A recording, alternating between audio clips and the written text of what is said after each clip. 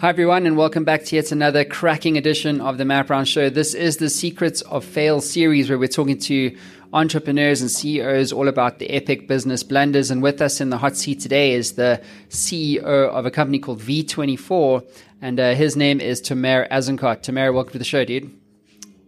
Thanks for having me, Matt. Happy to be here. Great stuff, brother. So look, kick us off with the elevator pitch. What exactly are you guys up to there at V24? Sure. So V24 is a suite of customer engagement tools for websites. Our goal is to help companies bring the in-person experience that they typically deliver over to their website for online web visitors. I'll just say a few words of what exactly does that mean, because it doesn't mean much without it. The most basic engagement that we offer as part of our suite is a chatbot engagement. Obviously, there are hundreds and hundreds of chatbot companies out there. The unique thing about ours is that typically its goal is to upgrade the chat conversation from one where the visitor chats with a bot to one where the visitor chats with a real person. So we're really focused on the human to human interaction, and that can be via text, via voice, and or video. And specifically with video, the use cases that we help with are ones where seeing a product on video adds a lot of value. So if you're buying a car, for example, or if you're buying a piece of jewelry, or one where seeing a person adds a lot of value. So if you're speaking, for example, with your financial advisor, or if it's a B2B use case. So when we sell our product, we always prefer to see the person we're speaking with, whether it be a sales use case or support use case. Seeing the person you're speaking with and having that human to human connection is really valuable.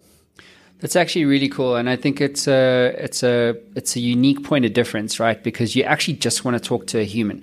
Like one of the things that pisses me off, and I've actually got one of your guys there. Good afternoon, welcome to V24. So this does actually work. If you can hear me, can you please type yes? I'm going to close that guy down there. Sorry, brother. Sorry, I was just demonstrating it.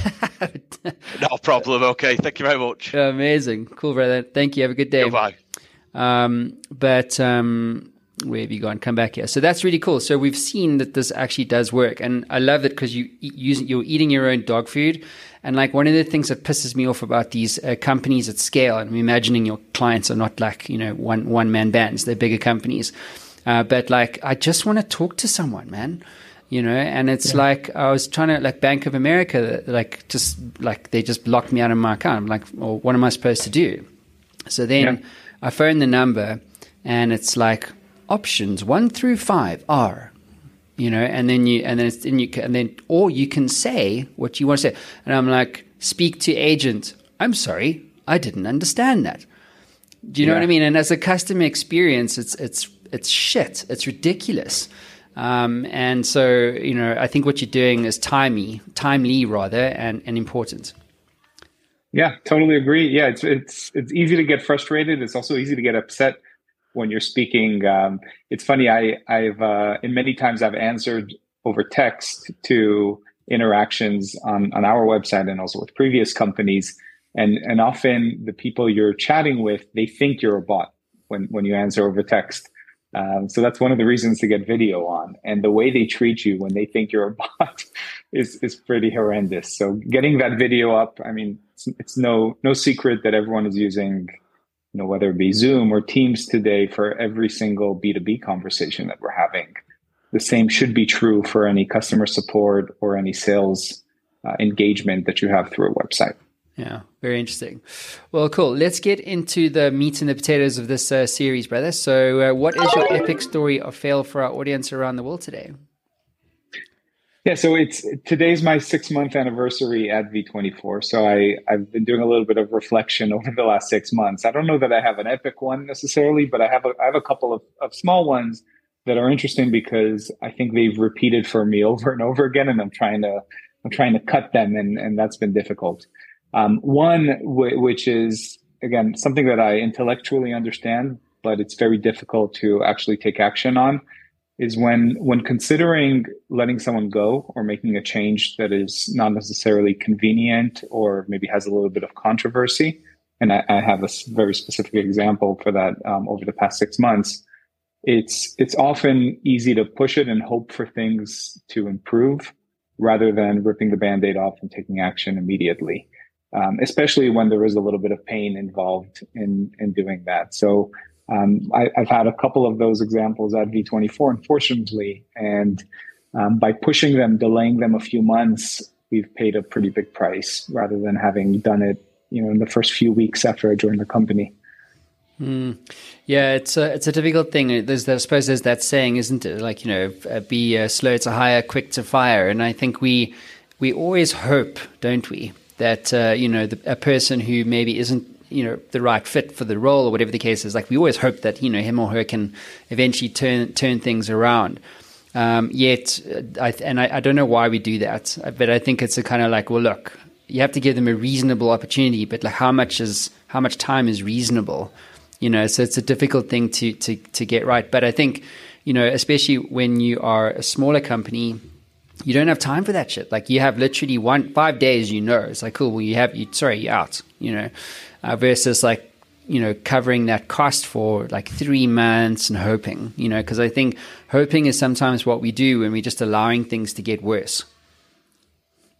Absolutely. And related to that, I'll give kind of a second, again, not necessarily epic like you asked, but a similar type of fail that I've experienced over the first 6 months at V24 is that I'm very careful not to micromanage, as I think many leaders are today.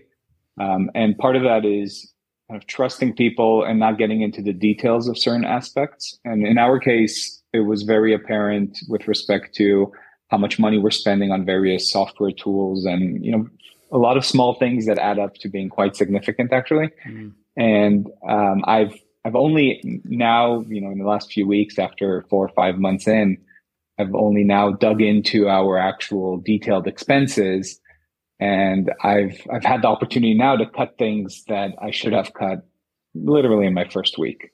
And the reason I didn't do that is because I was afraid to come across as being a micromanager or potentially to, step on people's toes and also not to overwhelm myself.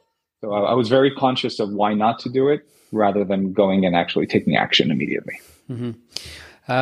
So do you know that the average business uses 212 SaaS applications? 212. And because they're being bought by all like different people in the business, like HR is buying HR SaaS, sales is buying Pipedrive, and so on and so forth.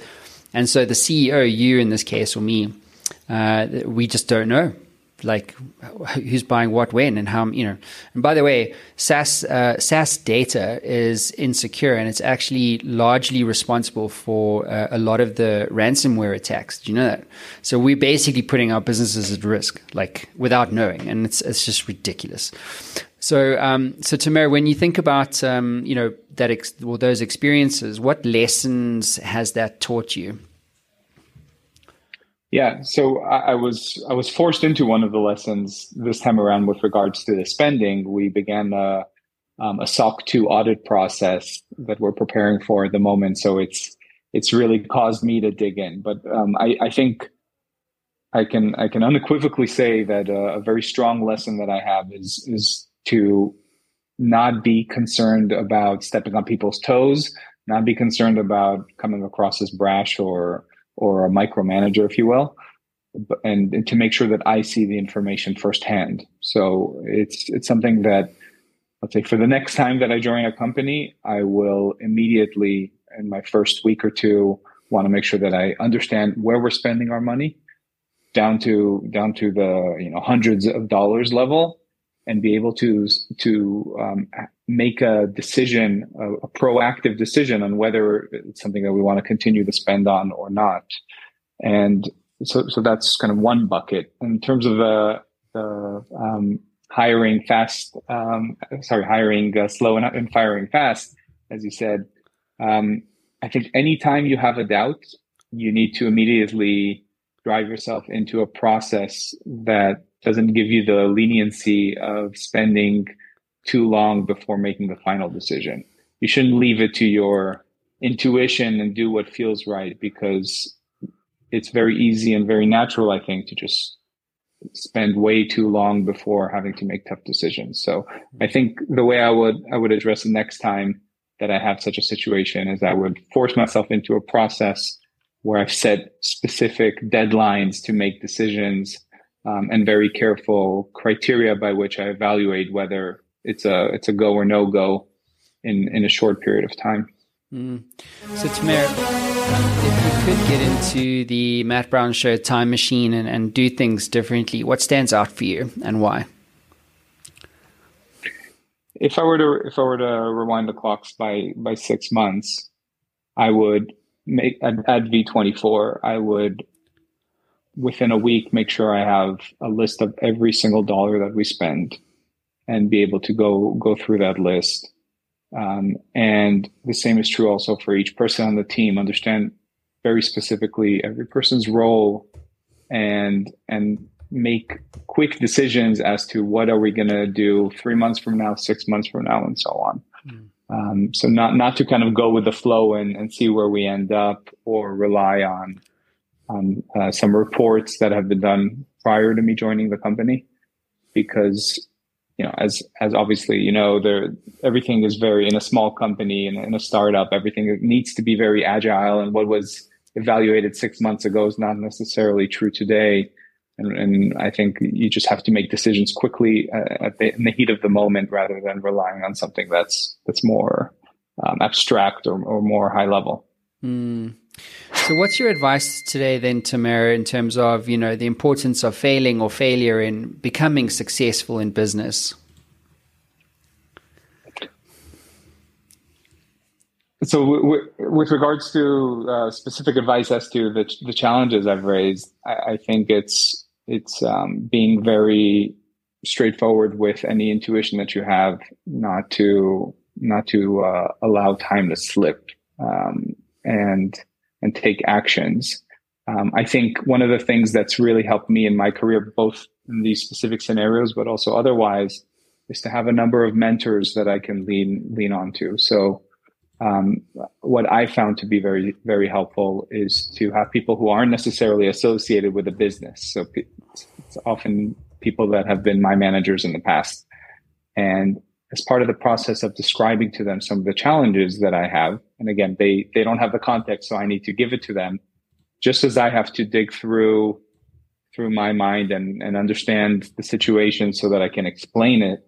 I learn a lot just by doing that, but then also getting their feedback, obviously, and relying on someone who's a little bit removed from the business, who can give me their opinion, and being able to bounce ideas off them has been incredibly helpful. I think it's something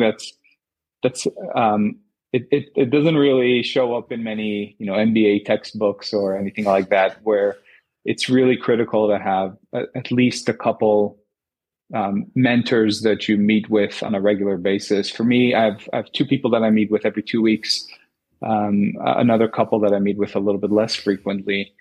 And just the process of giving them an update as to where I'm at helps me learn a lot of things about myself. And of course, getting their feedback helps too. Yeah, you know why that is, right? It's because we're stuck inside the bottle and we can't read the label. That's why mentors matter, because we're so associated with our own shit. We just don't see what we need to see, or we don't know what we need to know, and so we don't make effective decisions, and so that's why our businesses don't go where they need to go, right? And so that for me has been my experience anyway, because it's a funny thing, because you think you know it all, you're on the Kool-Aid trip, you know what I'm saying, and then actually it's like, hang on. Dude, I got so many stories of fail. In fact, I actually spoke about this. I did my own episode of Secrets of Fail over the weekend, and I actually spoke about mentors, which is because I had this business and we were doubling revenues every year, and I got my green card for the States, and I was like, look, he was also from Israel, and I said to him, what do I do? And he goes, sell it.